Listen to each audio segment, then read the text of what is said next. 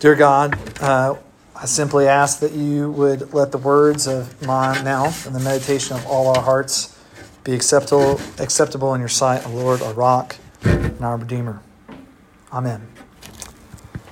Now, before we dive into this parable, where Jesus tells us the answer like that we're going to find about like who our friend is supposed to be, we look at our big question, we should examine a little bit about the context of why Jesus tells this parable.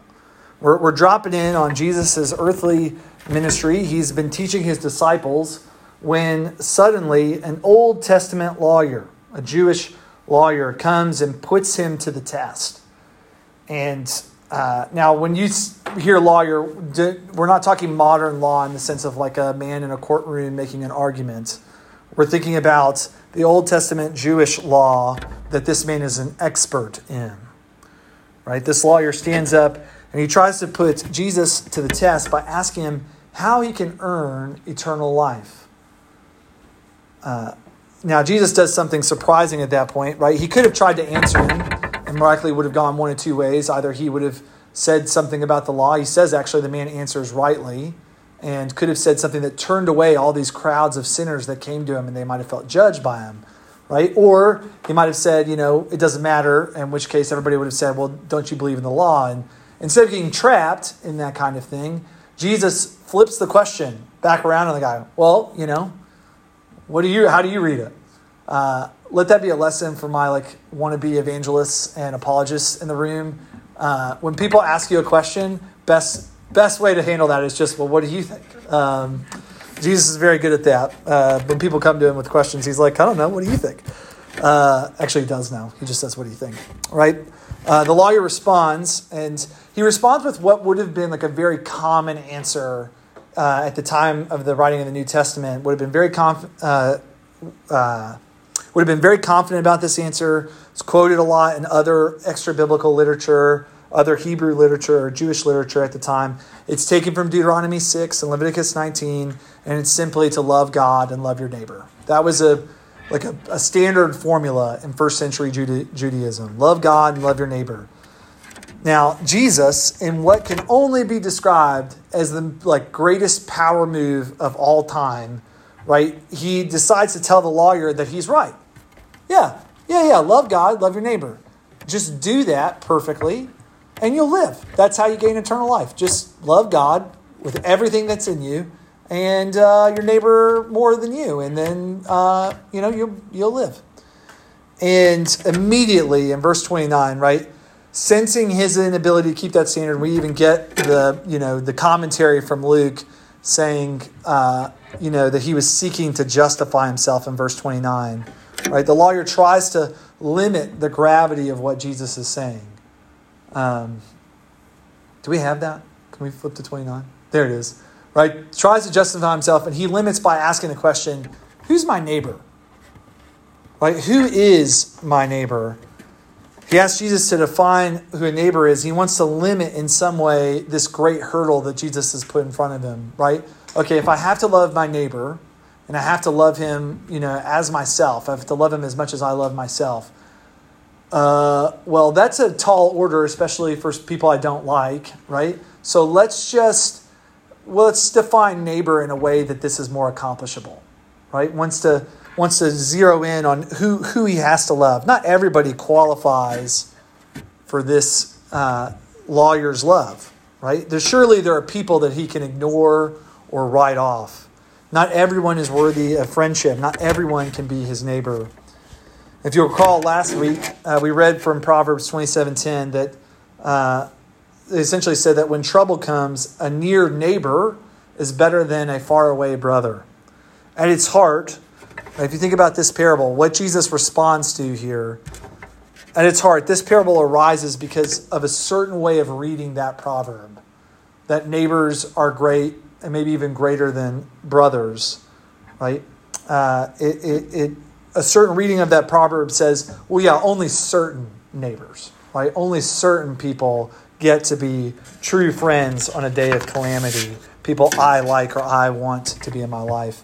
The story that Jesus tells, what we call the parable of the Good Samaritan, it arises as an answer to this Pharisee's longing for self-justification and his exclusion of other people from his love. Now, you might at this point think, right, if you read this, if you've gotten this far in the narrative, you might think, what a silly man. What a silly, silly person to think that some people aren't worthy of your friendship. We, in 21st century America, we are so enlightened. We know that you're supposed to be friends with everybody, not supposed to bully people, not supposed to exclude people. We know that. And you would never, ever, ever in a million years feel this way, like somebody isn't worthy of your friendship. Well, first, I'd say if you feel that way, maybe the reason you feel that way is because of 2,000 years of the church teaching this parable has infected Western society in such a way that we put a high priority on treating everybody with love and caring for everybody and acceptance. Like that's actually something that is bled out from the church. And it's not something that all people everywhere have thought. And in fact, it wasn't what people thought in the ancient world where there were strict stations in life, right? Social classes, racial histories, economic prospects, all of these things told you who you were and who you were going to hang out with. You couldn't just social climb, right? Like here in America, you can do that, but that was not the way in the ancient world. You were stuck with the people that you were with and you could not branch out, right? And the reality is that's still how most of the world still operates. In Asian culture, particularly like in honor-shame cultures around the world, you can't just treat everybody like they're your friend, right? Your grandparents are not your friend. They are worthy of honor and respect, and they are not your equal. They are not somebody that you might need to love them, but your love for them is one of deference and honor, not of like some sort of mutual self-love. You have to earn it. In most other cultures, you have to be worthy. And if we're really honest, right, I just want to press in even more on your personal lives. If we're really honest, this isn't even how we totally operate. When I was in elementary school, I had a buddy named Zach, and he knows about this story, so I can tell it. But I had a buddy named Zach who I did not get along with. Both kind of loudmouths, very talkative. And we're in like third or fourth grade at this point. So we're trying to figure out who we are or whatever. And clamoring for, our friend's attention and status within our friend group, being the man. And he ended up telling all my friends at one point that it was either him or me. They could be friends with him or they could be friends with me. And all my friends chose him. And so I got socially ostracized from the group, and I got very sad and very lonely. And one day, I remember this, on the school bus, he was leaning over the seat and he was kind of making fun of me. And I just asked him, like, what did I ever do to make you, like, not want to be my friend, to make you hate me so much? You know what he said to me? He said, I would never be friends with somebody with a unibrow like yours. That is what he said to me. I still remember it. It's still ingrained in my head, right? And you might think, like, wow, Zach, what a terrible person. But what I would tell you is, like, man, if you've spent any time around kids who have not been conditioned not to tell each other those kinds of things, right? We grow out of it because people tell us that's not nice. It's not that we don't think it anymore. We just grow out of saying it, right? Like we just grow out of being mean to each other in ways that are so obvious. I would say that we're still at heart kids who say those things, who think, I don't want to be friends with you because you're, ugly or you're not going to help me. You're not, at the end of the day, you're not advantageous to me. Right? You are not worth loving for me. You kind of annoy me, whatever it is, right? So how does Jesus challenge that attitude in this parable? Right? Who is our neighbor? Who's supposed to be our friend? Look at me at verses 30 through 32. We'll dive in here and we'll look at our big question and our answer here. So verses 30 through 32, Jesus answers this lawyer's neighbor limiting question by telling a simple story with spiritual significance. That's all a parable is. It's just a simple story with normal things and normal people that has a spiritual significance. He tells him about a Jewish man traveling from Jerusalem down to Jericho, which is actually a trip north. It takes about 17 miles to do the whole trip. And it was notoriously dangerous in the ancient world, even beyond Jerusalem. The terrain is very rough, very hilly, a number of caves. that made for natural cover for people like robbers to hang out in, and then they would jump out, take all your stuff, and kill you, right? And this man falls prey to a band of such thieves, and he's beaten within an inch of his life. Now, two characters, Jesus says, pass along this same route. And for the lawyer, he would have been excited to see them in the parable, right? When they show up, he's like, and these guys will definitely be of help, right? A priest and a Levite. The priest is a descendant of Aaron, who is the very first priest that God sets up to be an intercessor between God and his people so that they can approach him and be loved by him. The Levite came from the tribe of Israel that assisted the priest in their temple duties, would lug the stuff around back when they were in the wilderness, but also would clean and assist in teaching in the temple. Now, both men are prime candidates, like I said, to help this Jewish man who has fallen on hard times. Right? If we are thinking about their role in the people of God, their occupations, as outlined in Leviticus 12, 13, and 15, are literally to purify physically afflicted people. Right? It is their job to stop and help this guy. Right? But as the story goes, they pass by on the other side of the road. Why? Why would they do that if it's their job?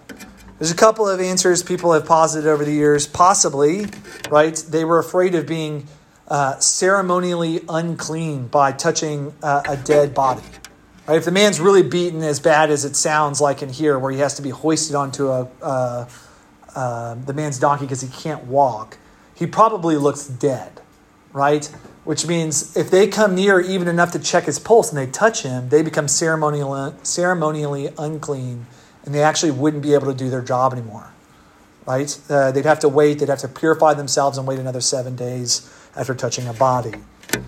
Another possibility is that the robbers might still be around, right? If you think about it, if in the ancient world, you know how you make sure that you get away with a crime? You don't leave witnesses, right? If this guy is still alive, it means you stumbled upon this scene while they weren't finished, which means they're still around, which means if you stay too long, you could be next. Right? Either way, Jesus paints these men as being unwilling to help their fellow Jew on his day of trouble. They're the opposite of the proverb we looked at last week. And either way, right, what we can boil it down to is there's nothing in it for them.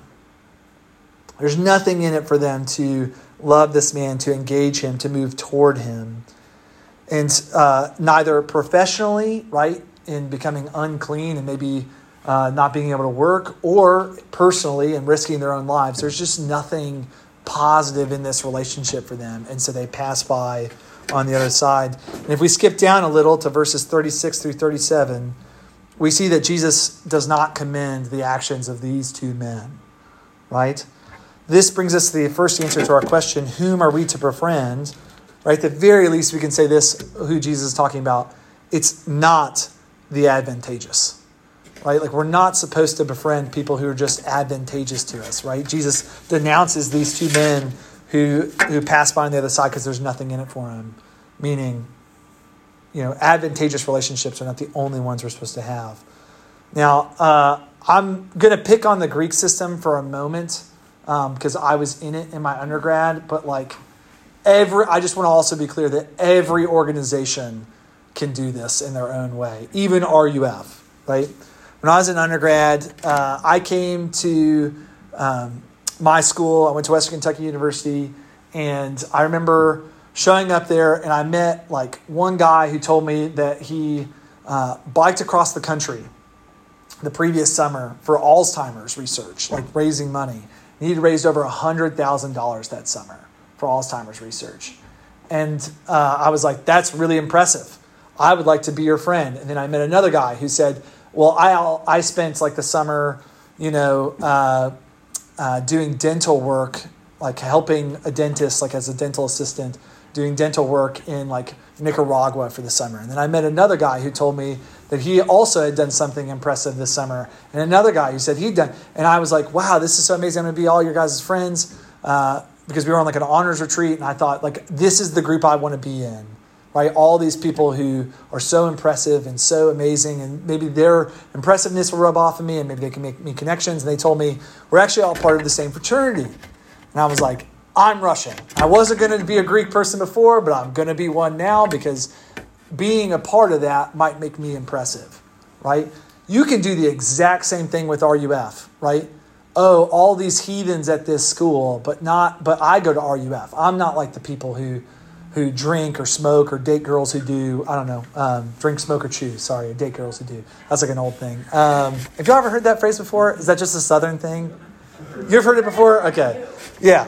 Well, maybe it's just a Southern thing that I've now brought up here. But anyways, the point there being, right, like you can do it with any group where you think the point of this activity, the point of these friendships, the point of these relationships is to further my life and my goals and what I want and what I need, right? And Jesus says, man, that's the opposite of what real friendship is and what it means to look for a neighbor, to become a neighbor to somebody. We're not supposed to just look for advantageous friendships. And think about your relationships for a moment, right? Are you mostly friends with people who make you look better, right? Like, are you mostly friends with people who help your reputation? You might want to ask yourself why that is, right? It might be that you're just friends with them because they're good friends, right? This whole parable, if you read it one way and you take it in a certain way, you can make it discount everything we talked about last week about what good friendships look like. You're like, I guess I'm supposed to be in only friendships where I'm a doormat and I get emotionally abused and I'm horrible and everybody hates me all the time, right? That's not what I'm saying. What I am saying is if you're only in friendships, right? If the point of your friendships is really about what's in it for you, right? If everybody you can be a friend with, right, is what's in it for you, then really you're not a real friend at all. Is what Jesus is saying, is that the point, the bare minimum of what it looks like to be a friend is that it can't be what's in it for you. It has to be costly to you on some level, right? Are most of your relationships beneficial to you with very little cost?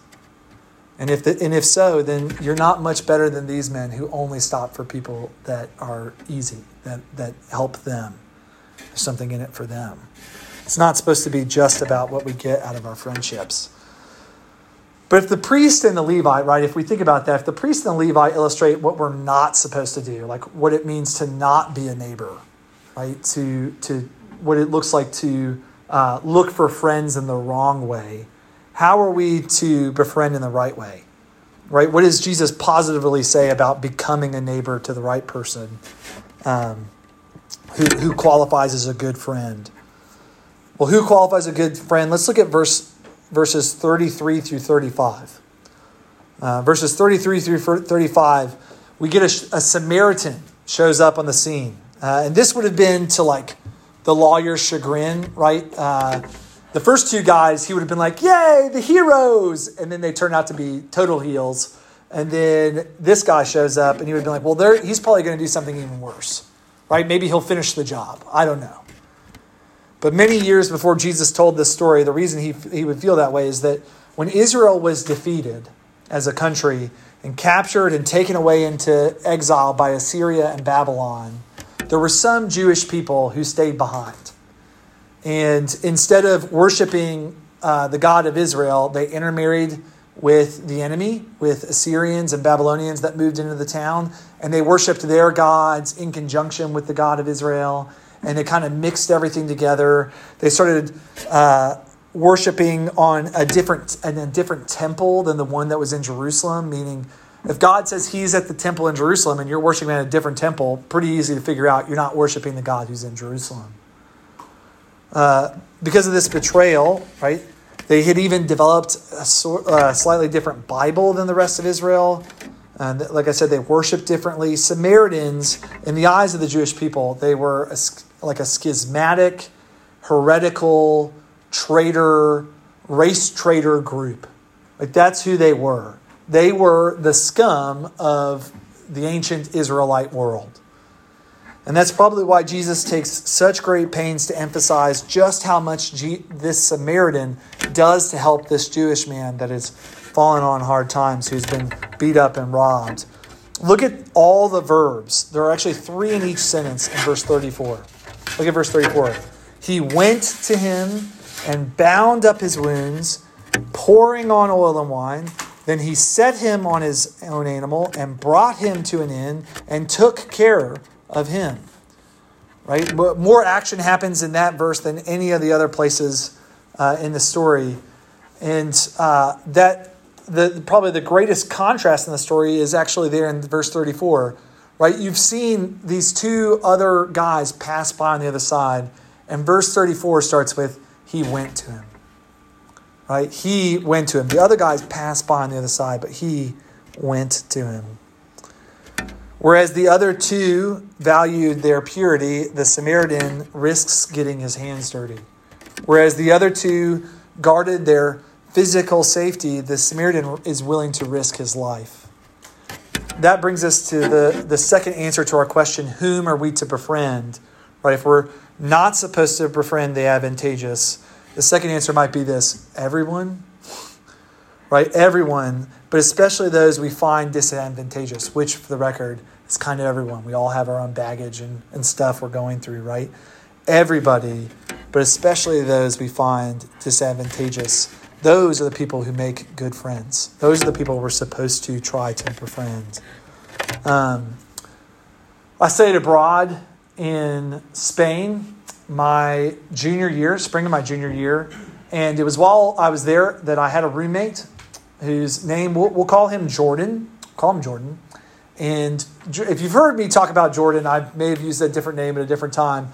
But Jordan, I really do think, is probably the worst human being I've ever met in my entire life. And I say that, you're like, wow, that's a horrible thing to say. Let me explain to you a little bit about Jordan. Jordan would, when a girl would walk by us that he found attractive, would turn around and walk backwards with his head tilted to get a better view of the girl.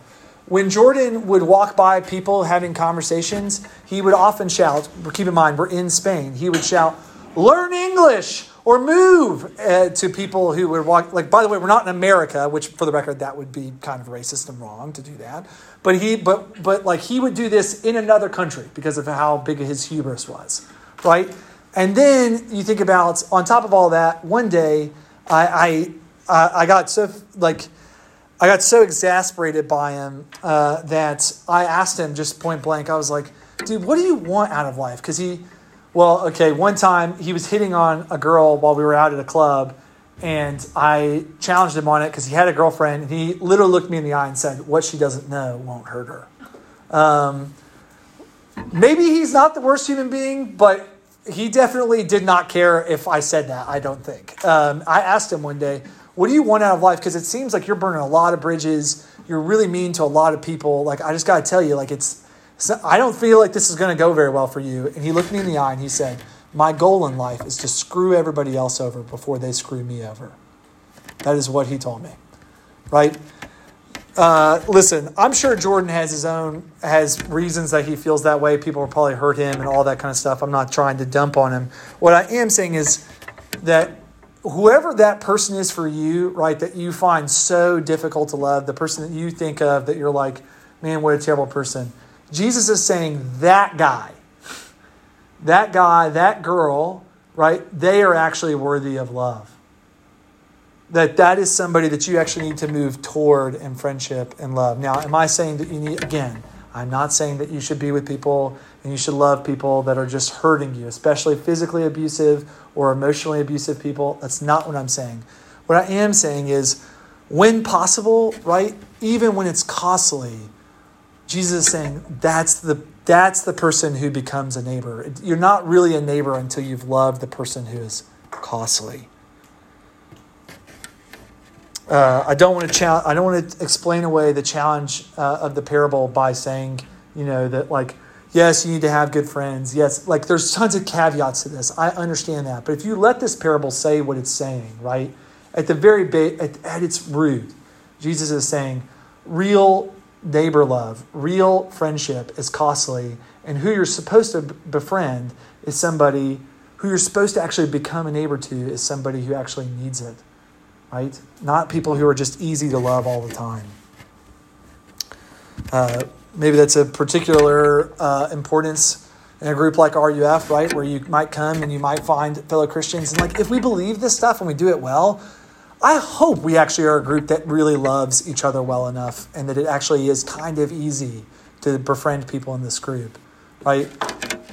That means that we can't be our only friends, right? If you're in this group and these are your only friends, like, it's just, this is the challenge, right? Is that we got to move outside of who is easy and uncostly and into people who actually, there's nothing in it for us to love them, right? That's who we're supposed to go out and befriend, right? And therefore, right, it's worth, just asking who those people are for us. I'll say this, right?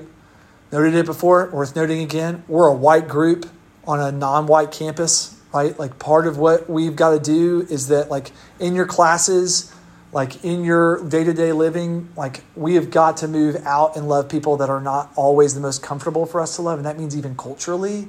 So that means not just black people, but brown people, like Mexicans, like people who just like, who aren't like you, right? Those people are the people that we are supposed to try and move out towards and love. It's worth noting that like racism is really actually very central to the subject of this passage, appropriate with Ibram Kendi talking tonight. Like, racism is a very central focus of this passage in the sense that Jesus makes the hated Samaritan the hero of the story. And it drives this lawyer nuts. And you can tell it drives him nuts because when Jesus asks, in verse 36, which of these three do you think proved to be a neighbor to the man who fell among the robbers? The lawyer can't even say the Samaritan, which is the most obvious way to describe him, right? Jesus describes the three guys as a Levite, a priest, and a Samaritan. And he describes them as the one who showed him mercy, right? Can't even bring himself to say that the Samaritan is a good person, right? Even hypothetically a good person. Let that be a lesson to us, right? That like part of what this parable challenges us to do is love people who like we might not normally move toward. And I'm not saying that you like hate black people or anything like that. What I'm saying is like, are you actively loving them, right? Or do you settle into your easiest group of like my white friends who are also Wonder Bread white like me? And I say that as somebody who, yes, tends to settle into Wonder Bread white groups, and that's the easiest people to befriend. Like, man, this ought to push us out of there. That's what Jesus expects us. That's who Jesus expects us to befriend. I'll also say this. It also challenges our conventional wisdom. C.S. Lewis has this quote about friendship, that like friendship is born when like two people say like, you too? Like they have this thing in common, and that like commonality is the basis of all friendship. I'm not saying it's not, but if you think about what people have in common, like what is Jesus saying these two men have in common? And the truth is need, right? Like this Samaritan has a need. I just said like all the problems that he has in his life, right? He has a great need that this Jewish man actually can fill, like on some level, right? And if you think about the Jewish man lying on the side of the road, his need is maybe a little more obvious, that he's dying and needs help, right? The truth is, like if we think about that, then that means, you know what you have in common with every single person on this campus? You have the same need, right? That you have sinned, that you go your own way, that you are on some level not the Samaritan in this story, but the guy on the side of the road half dead because you have fallen among robbers and you need a good Samaritan to come and love you and rescue you and take you out of your sin and misery and to care for you. And that's the story of every single person on this campus, which means that you do have something in common with everybody who's here. They're all looking for significance. They're all looking for the deep longings that you are. Just might, like folks like Kyle, you might have to spend some time. I said Kyle, shoot. Well, there goes that. Jordan, I meant. Folks like Jordan, you're going to have to love him, right? You're going to have to care for them a lot longer than what's going to be advantageous to you, right? Now, how do we do that, right? How do we possibly sustain a love for someone that we might not even like that much, we don't have a ton in common. Maybe that's the only thing you have in common with somebody. Maybe here in RUF, right? The only thing you really have in common with some of the folks here is that, like, I guess we both love Jesus, or we're trying to, or whatever, right? Here's what I would say is, first, you got to understand that you actually aren't the Good Samaritan, right? I just described it. Who you really are in this parable, bye Benji, who you really are in this parable is you are the man on the side of the road, right? You need a Good Samaritan to come and find you and pick you up. And that makes Jesus the Good Samaritan, right? If you're going to be this person who actually does love people, you're not going to do it without first recognizing who Jesus is, the one true Samaritan. Like the Samaritan, right, if we think about it, Jesus became our neighbor, that he was God, did not count equality with God a thing to be grasped, and gives that up to come be us, the most costly of friendships.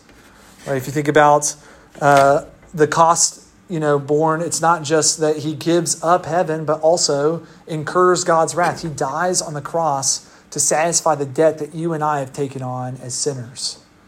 Right? That he has to punish that somehow. He's got to punish the ways that we've hurt other people. They can't go unpunished, or else God isn't just. And so Jesus has to step in on our behalf. He gives up his very life. Right? The Samaritan here isn't even as good as Jesus in that way, right? Samaritan doesn't actually end up dying. He's willing. Jesus is willing so much that he really does give up his life for us. Jesus is the epitome of what this Good Samaritan embodies. And so when we get to the end of this parable, right, he says to this lawyer, you go and do likewise. Go and not just who is your neighbor, but go and become a neighbor. Right? Not I've told you who your neighbor is, now go and do it. Go and become one. Right? That you might have to cross boundaries. You might have to incur costs. Go and become one. For the lawyer in this passage that's self-justifying, that's trying to limit who he has to love, man, that's the most condemning way to end this discussion. But if you're in Christ tonight, right, if you know Jesus, if you know him as your Good Samaritan who has loved you and cared for you, this is the most gentle and encouraging response you could possibly hear, that you can go and do likewise. That Jesus invites you to participate with him as a Samaritan in this world that desperately needs people who will stop and pick up dying people on the side of the road. Like, God has given us his Spirit to do just that. We can hear this charge as good news, not as condemnation. We can do that. We can go and do likewise because Jesus has done that with us. We could, in a way we could never earn. Let's pray.